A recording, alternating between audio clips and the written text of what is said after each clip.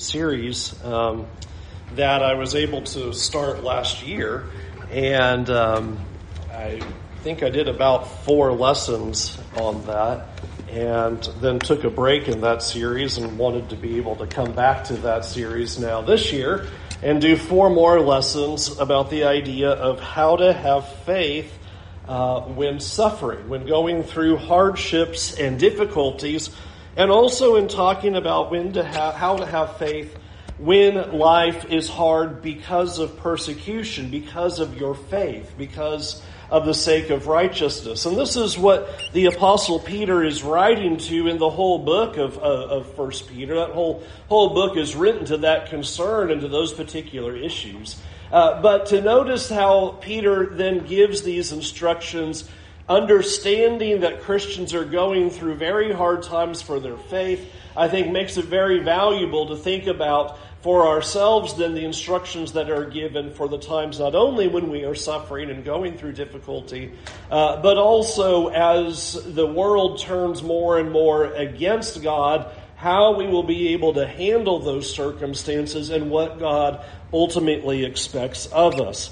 If you have your Bibles, I would like for you to be in 1 Peter chapter 3. That will be our basis of our study tonight, 1 Peter chapter 3. And as you're turning there, I want to draw your attention to a quotation that Peter gives as he starts to quote from David. And he says there in verse 10, "Whoever desires to love life and see good days."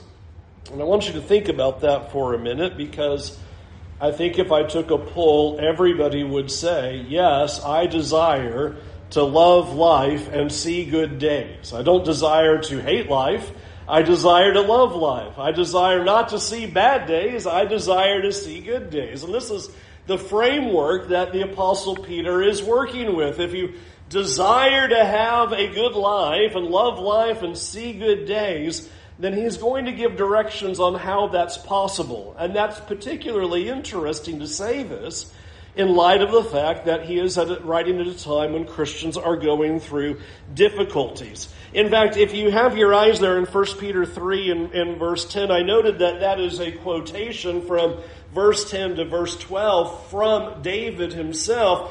And David pins that in what we know as the 34th Psalm. And if you were to read the header of the 34th Psalm, this is when David is on the run and he's going through hardship. The header to that psalm says this is when he pretended to be crazy to the Philistines to try to be able to protect his life. So how interesting that David is on the run for his life. He's suffering for the sake of righteousness because Saul is trying to kill him. And he writes, "Whoever loves life and sees good days." And Peter says, hey, that's important for us to think about as the people of God who need to love life and see good days even when things are hard and when it is suffering and when it is difficult and when we might be persecuted for the sake of righteousness. So what I want you to notice is what he describes in this, because what Peter says, I think, is challenging. Back up 1 verse to verse 9. "Do not repay evil for evil, or reviling for reviling, but on the contrary, bless. For this is to what you were called, that you may obtain a blessing. For whoever desires to love life and see good days, let him keep his tongue from evil and his lips from speaking deceit. Let him turn away from evil and do good. Let him seek peace and pursue it." Let's stop there and think about what he just said. When you read verse 9, I think that's pretty challenging. When you have evil done against you, don't do evil back. When you are insulted, do not insult back. When reviled, don't revile back. When mistreated, don't mistreat them back. What you have Peter doing as he opens up this section is telling Christians, when you're going through hard things, I want you to keep doing good. And if you've been in tough times, And in particular, if you have someone who is an opponent to you for the cause of Christ, they just don't like you, they're your enemy, they try to harm you, they do evil against you, there is a very, very strong temptation in those circumstances to not want to do good anymore. Somebody's doing something wrong to me, I'm not going to do them good. Somebody is trying to harm me, I'm not going to do them good. They're insulting me, why would I ever do something good toward them? They're being hurtful, I'm not going to do good for them. It is the most natural reaction that we would have. Somebody's trying to get us, I'm not doing anything good toward them. And what's funny is we might almost think of ourselves as holy because, well, I didn't do something bad back. But I want you to notice not only here, but as we go through the lesson, he's going to talk about doing good. In fact, you saw that in verse 9. He doesn't say, don't repay evil for evil or reviling for reviling, period. All right, we didn't respond in kind. But notice the rest of verse 9. I want you to bless them. The idea of doing that to people that harm us, the people that are trying to hurt us, that do evil things to us, is a tremendous challenge. And what Peter is going to explain for us in this section that I think is really the big overriding question is, why should I keep doing right when somebody's doing wrong toward me? How am I supposed to do good by someone when they're trying to harm me? How am I supposed to be able to keep doing good things in the midst of difficulty, hardship, and suffering? And so Peter writes this particular paragraph to explain how that's supposed to happen. And notice the very first answer that he gives is where we started in the lesson. Verse 9 is, do not repay evil for evil, do not revile for reviling. On the contrary, bless, for this is to what you are called, that you may obtain a blessing. And then notice verse 10 says, for, here's one of the reasons why you're not going to retaliate. Here's one of the reasons why you're not going to revile when reviled, or insult when insulted, or return evil for evil. Verse 10, if you desire to love life and see good days, you won't do that. Isn't that an interesting response that Peter has? You will give a blessing because you desire to love life and see good days. And I think we could certainly point out that Peter would be saying, if we want to have a relationship with God, that's going to be a necessary answer. But I don't know that that's exactly the point. I think the point is a little bit more practical. Does any good to your life happen when you return evil for evil? Does that really turn out well? When you revile and insult them back just like they were doing to you, does that promote a good life and seeing good days? It doesn't. Usually it just makes things worse. It just sparks the fire all the more. They did evil, you do evil, so they do more evil, so then you do some more, and then they do some more, and you just keep spinning and spinning and spinning and spinning. And he's giving us a picture here. If you want to have this desire to love life and see good days, don't engage in the firefight of words. Don't do what they do to you. Don't retaliate. Just because they harm you, don't respond back in that way. And I hope you think about, oh, that's hard, isn't it? That is hard. The most natural human reaction is, I'm going to do to you what you did to me, or I might even do it worse. You know, you might think of people like Cain and Lamech back in the early days of just, someone harms me, I'm going to harm them 7 times back. I'm going to get them even worse if they do something to me. But I want you to hear God saying, I want you to have a good life, and that's not going to promote godliness or a good life or to be able to enjoy life at all, engaging in that kind of situation. There is no joy in maintaining a firefight with somebody at work or in your family, and you just have this horrible tension and this horrible situation that just remains as this dark cloud over it as you're responding back and forth and, giving them the cold shoulder and mistreating them because they mistreated you. Peter says, if you want to love life and see good days, don't do that. And I want you to notice the next picture he does right along with that. Look at verse 12. For the eyes of the Lord are on the righteous, and his ears are open to their prayer, but the face of the Lord is against those who do evil. And so here we have this picture of why should we keep doing right? One, we want to love life, desire to love life and see good days. But I want you to notice in verse 12 what he says. With this temptation, we want to stop doing good and stop doing what is right.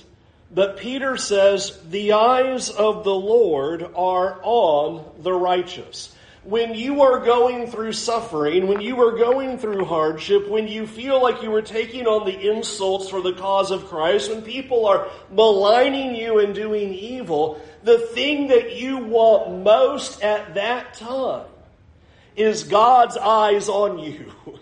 And you want him to hear your prayers. Because notice what's being underscored. If we stop doing what's right, if we stop doing what is good, then his eyes are not going to be on us. His ears are not going to be open to our prayers. Notice it's what it says at the end of verse 12. It says that the face of the Lord is against those who do evil. How we respond to what people do to us dictates whether God's face is toward us or God's face is against us. Isn't that interesting? We would sit back and go, well, God's got me no matter what because they did something wrong. But notice God is measuring our response.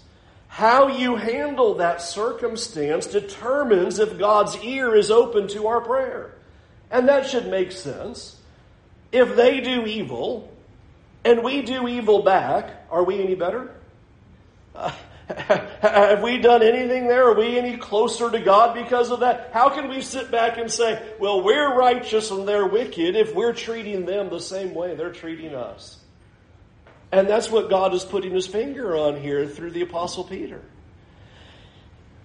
The eyes of the Lord are on the righteous. Keep doing what is right because you know God hears your prayer.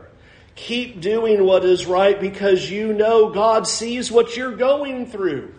Keep doing what is right because God sees that you are not returning evil for evil. Sometimes I think that's the hard part for us.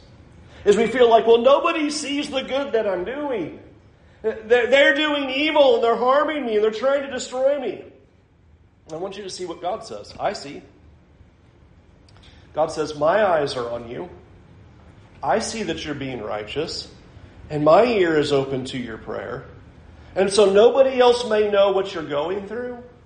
And you may think nobody else sees how you're trying to do what's right in the face of that evil. But God is saying right here, he sees. And that's why you're not going to respond in kind. That's why you're not going to insult or do evil back, is because we want the face of the Lord upon us. We want him to hear our prayers. We need him all the more during these times. And if we retaliate, God says there at the end of verse 12, the face of the Lord is against those who do evil. So do right because he is going to listen. Now, I think this is an interesting way that Peter says that, because I think we need to think about if we want God with us when we're suffering. When you are going through a circumstance where you're being maligned, where you're being mistreated, where you're being harshly treated, where you're going through those difficult circumstances, that's when you want God the most.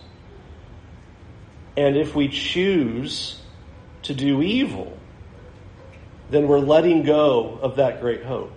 We're letting go of these words that God says, but I hear your prayers. and I see exactly what you're going through, and I am there with you. Now, I think there's a little bit of irony in my mind as you read verse 13. I think it is a curious thing that you'll notice that you have in verse 13. Listen to what he says in verse 13. Now, who is there to harm you if you are zealous for what is good? And you're like, well, I thought we were just talking about that problem. The whole section has been talking about you're doing good and you're being reviled for it. You're being mistreated for it. You're being insulted. You're suffering because you're trying to do what is right. You're trying to do good. You're trying to handle these things in the best way. And I want you to notice that he puts goodness forward as really a principle. And I want you to notice that he says, now, who is there to harm you if you are zealous to do what is good? Now, obviously, Peter has not forgotten what he's talking about. Back in chapter 2 in verse 20, he said, but if when you do good and suffer for it and endure, this is a gracious thing in the sight of God. So Peter has not forgotten and thought, all right, well, if you just always do good, you'll never suffer. You'll never have mistreatment. Clearly, that's not the point he's making. But there is a reminder. There is a reminder here that there is this principle of goodness. That if you do good, you will avoid a lot of suffering in life. There are a lot of self-inflicted wounds that we place upon ourselves by not doing what is right. And Peter is essentially reminding us of the principle of the Proverbs, that these are not absolute truths, but they are generally important truths that hold true. That if you generally do good, that generally there are good outcomes from that. And if you generally do wicked things, that there are wicked outcomes that come from that.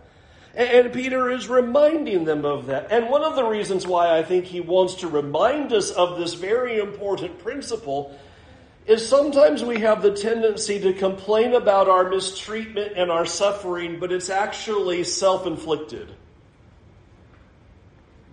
It's funny, my wife and I are watching a curious show right now that's a reality show, and there's this one person in the show who's just really, really aggressive, and she can't figure out why nobody likes her for all these days. And you're sitting there on the couch going, because you're being terrible to people. There's a general principle that if you do good, there will be some good things that come from that. And there is a lot of mistreatment and a lot of suffering that comes from not doing what's right.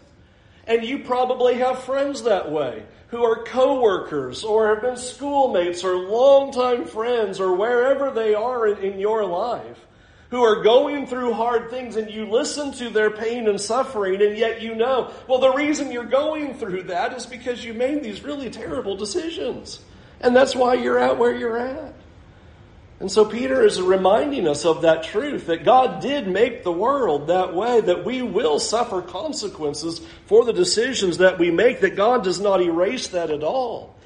So don't complain about suffering if it's simply by our own hand and by our own will to not do what is right. But notice he even comes about and understands that verse 13 is not an absolute, because look at verse 14. But even if you should suffer for righteousness' sake. So he's already not putting that forward as an absolute. Don't you know if you do good, you will never suffer? He, very next breath, says the opposite. He's giving us the general principle, but then he reminds us in verse 14, if you should suffer for righteousness' sake, you will be blessed. Have no fear of them, nor be troubled, but in your heart honor Christ the Lord as holy, always being prepared to make a defense to anyone who asks you for a reason for the hope that is in you. Yet do it with gentleness and respect, having a good conscience, so that when you are slandered, those who revile your good behavior in Christ may be put to shame. For it is better to suffer for doing good, if that should be God's will, than for doing evil. All right, let's talk about this picture, because now he zeroes in on the problem of suffering in the face of doing what's right. Here we are, we're trying to follow Christ, we're trying to do what is right, we are trying to be holy and true and pure. And yet, in the face of doing that, we are going through hardships and difficulties. Listen to what he says there in verse 14. Even if you should suffer for righteousness' sake, you will be blessed. One of the things that should happen as we go through that kind of mistreatment is within us there is a confidence that we are blessed by God for what we are doing. When I think of this, I can't help to think back to college, which was 7 years ago. Back in way old long days. But I had to take a public speaking class in a university. And we were allowed to do whatever speech we wanted to do. It just had to be a persuasive speech. And weird enough to me, because I look back at that and I had zero intention of ever preaching, but I had this really crazy idea that, we can do any persuasive speech that we want. I will do a persuasive speech on the gospel. I'll give a 5-minute persuasive speech on the gospel. So that was my persuasive speech. I decided I'd just do a quick thing about that. And everybody had all these crazy, wicked, horrible things, trying to persuade people to do about sexual things and all that. And I had a wild hair that this would go really great for me if I did that. And I will never forget that my grade for that was a 0 because I spoke about Christ in a university platform. Not an F, a 0. And it put my grade to an F because of the weight of what that speech was. And while I went through that whole fight of trying to get that corrected, one of the things that I had inside of me was this confidence of, but that was the right thing to do. And that's what you're going to have, is that people are going to malign you and mistreat you and put you through hard things, and it's going to hurt. But you are going to have this one thing. You're going to know you did the right thing. And that's what he's saying in verse 14. Even if you should suffer for righteousness' sake, you know you did the right thing. You're blessed. God sees. God knows what you're doing.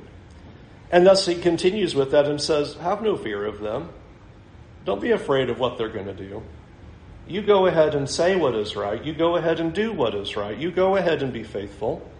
Because that's what God has called you to do. This is how you'll receive a blessing from God. That's what he said back there in verse 9. To this you were called, so that you may obtain a blessing. Do what is right, do what is good, even in the face of that. Verse 15, in your hearts honor Christ the Lord as holy. Just think about that. As you're going through the maligning and mistreatment and they're saying awful things about you, you're still holding Christ holy in your heart. You're holding on to that. Whatever they're saying, that's all right. I'm not going to listen to that because I know I'm doing what's right. I'm holding on to Christ. I'm holding on to him as holy. And I'm going to keep doing that. Verse 15, always prepared to make a defense to anyone who asks you for the reason for the hope that is in you, yet do it with gentleness and respect. If you want to explain yourself, good. But he says, don't let that turn evil for evil and a reviling and assaulting. Do it with gentleness and respect. This is why I believe what I believe. This is why I have to do what I need to do because of my faith in Jesus Christ. And you have to love the picture of verse 16 because this really zeroes in on why it is so important for us to do good when we're mistreated. It says in verse 16, so that those who speak maliciously against your good behavior in Christ may be ashamed of their slander. All right, I'll have to think about that one for a minute.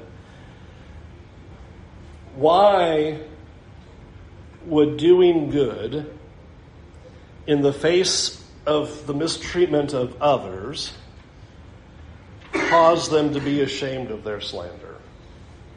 I think it's an interesting way that Peter puts that. Why would that be so important? How is this going to put them to shame or make them ashamed of their slander?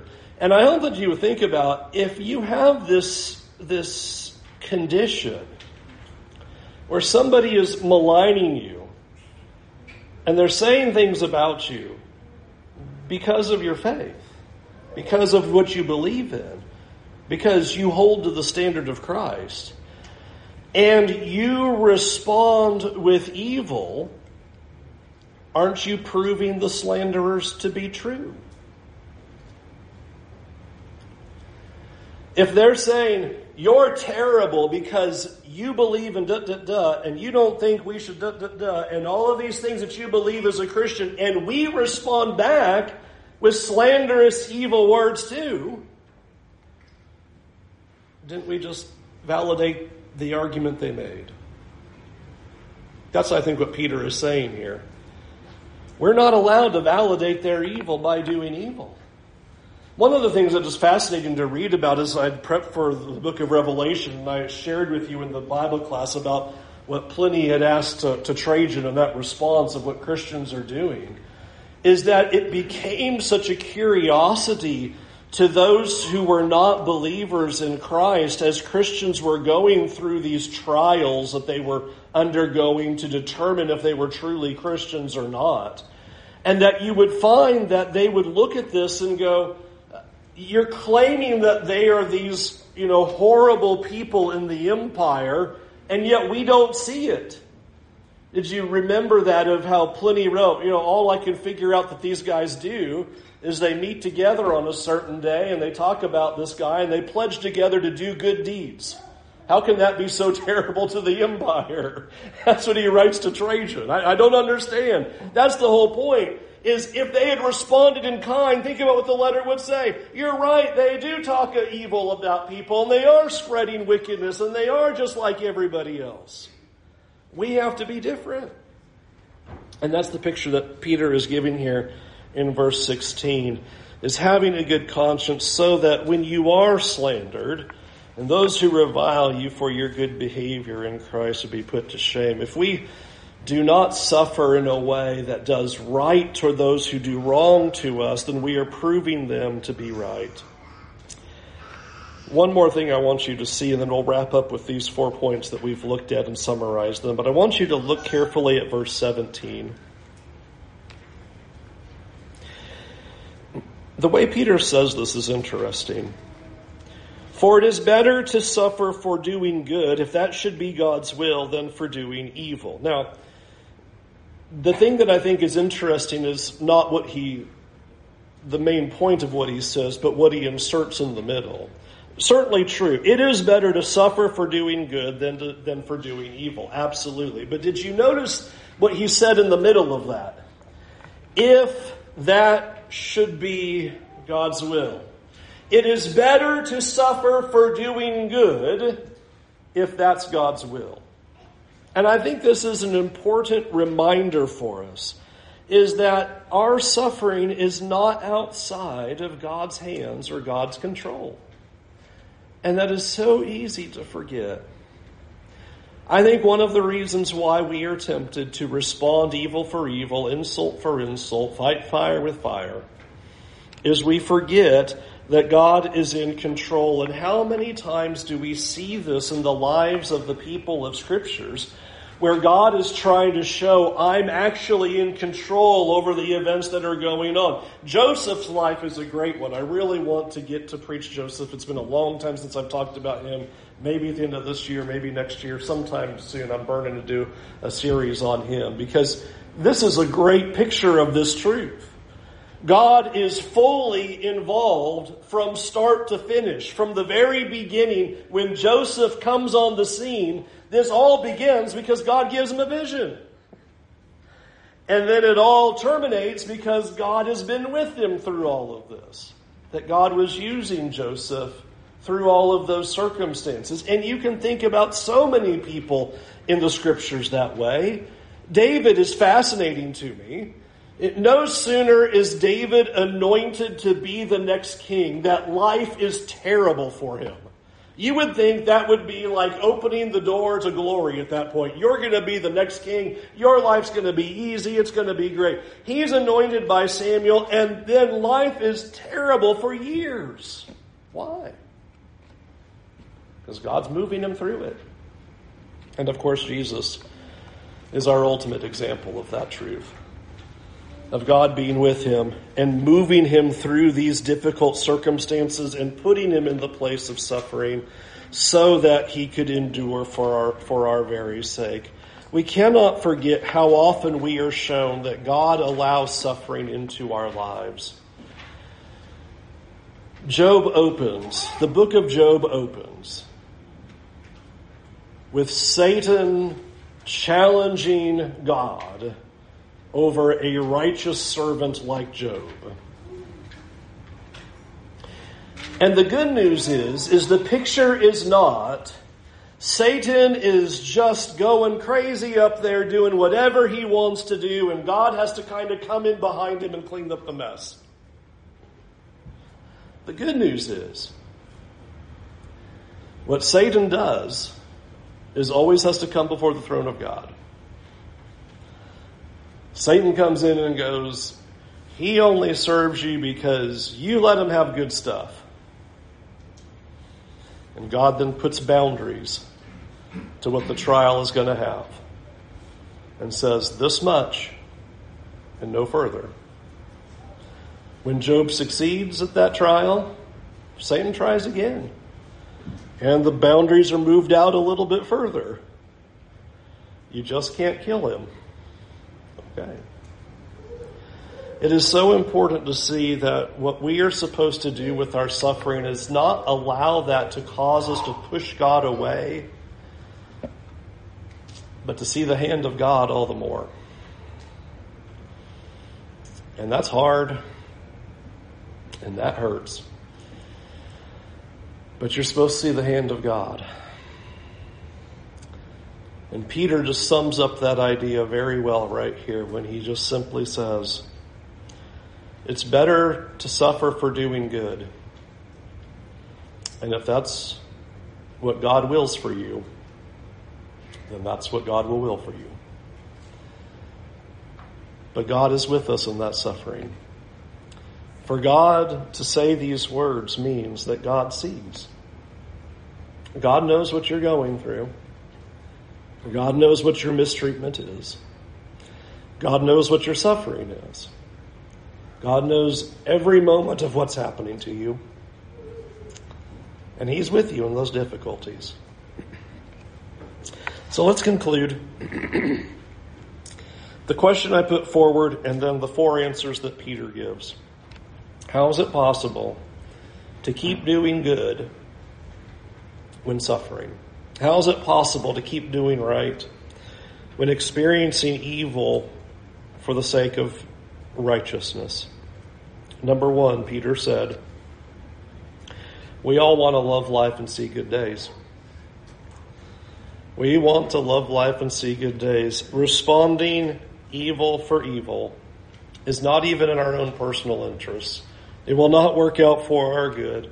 That sinful responses only cause more problems, deeper issues. They do not resolve anything. They don't bring solutions, but rather bring more problems. Don't respond evil for evil if you want to love life and see good days.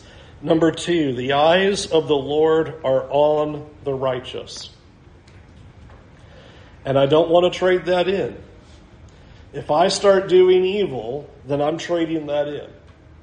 God says, my eyes are on you and I am hearing your prayers when you do not respond evil for evil, when you do not insult for insult, but instead give a blessing. My eyes are on you. I see what you're going through and I'm listening to your prayers. Number 3, if we respond evil for evil, then that shows our critics to be correct. The worst thing that we can do in trying to be a light in the world is be darkness. If we respond as the world treats us, then there is no way that we will ever be able to show them the light of Christ. And their then insults and their slander and their malignment is correct. And finally, God has not forgotten you, but has you in that moment. And that's a hard one, but it's a necessary one to be able to get through hardships. God has you here. You're not here by accident. He's going to carry you through, and he can help you. God sees. And we can respond with good deeds and right words because we know that's God's will. Let's go to God in prayer. Heavenly Father, life can be so hard. And we can go through so much pain.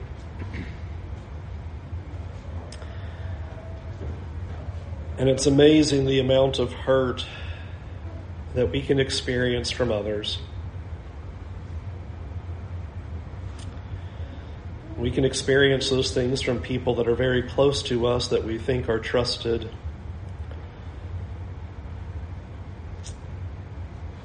And sometimes, Lord, it can cause us to not want to do right anymore.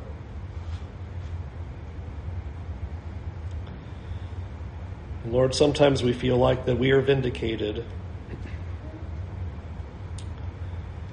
for saying things we ought not to say and doing things we ought not to do because other people are saying things they ought not to say and doing things they ought not to do to us.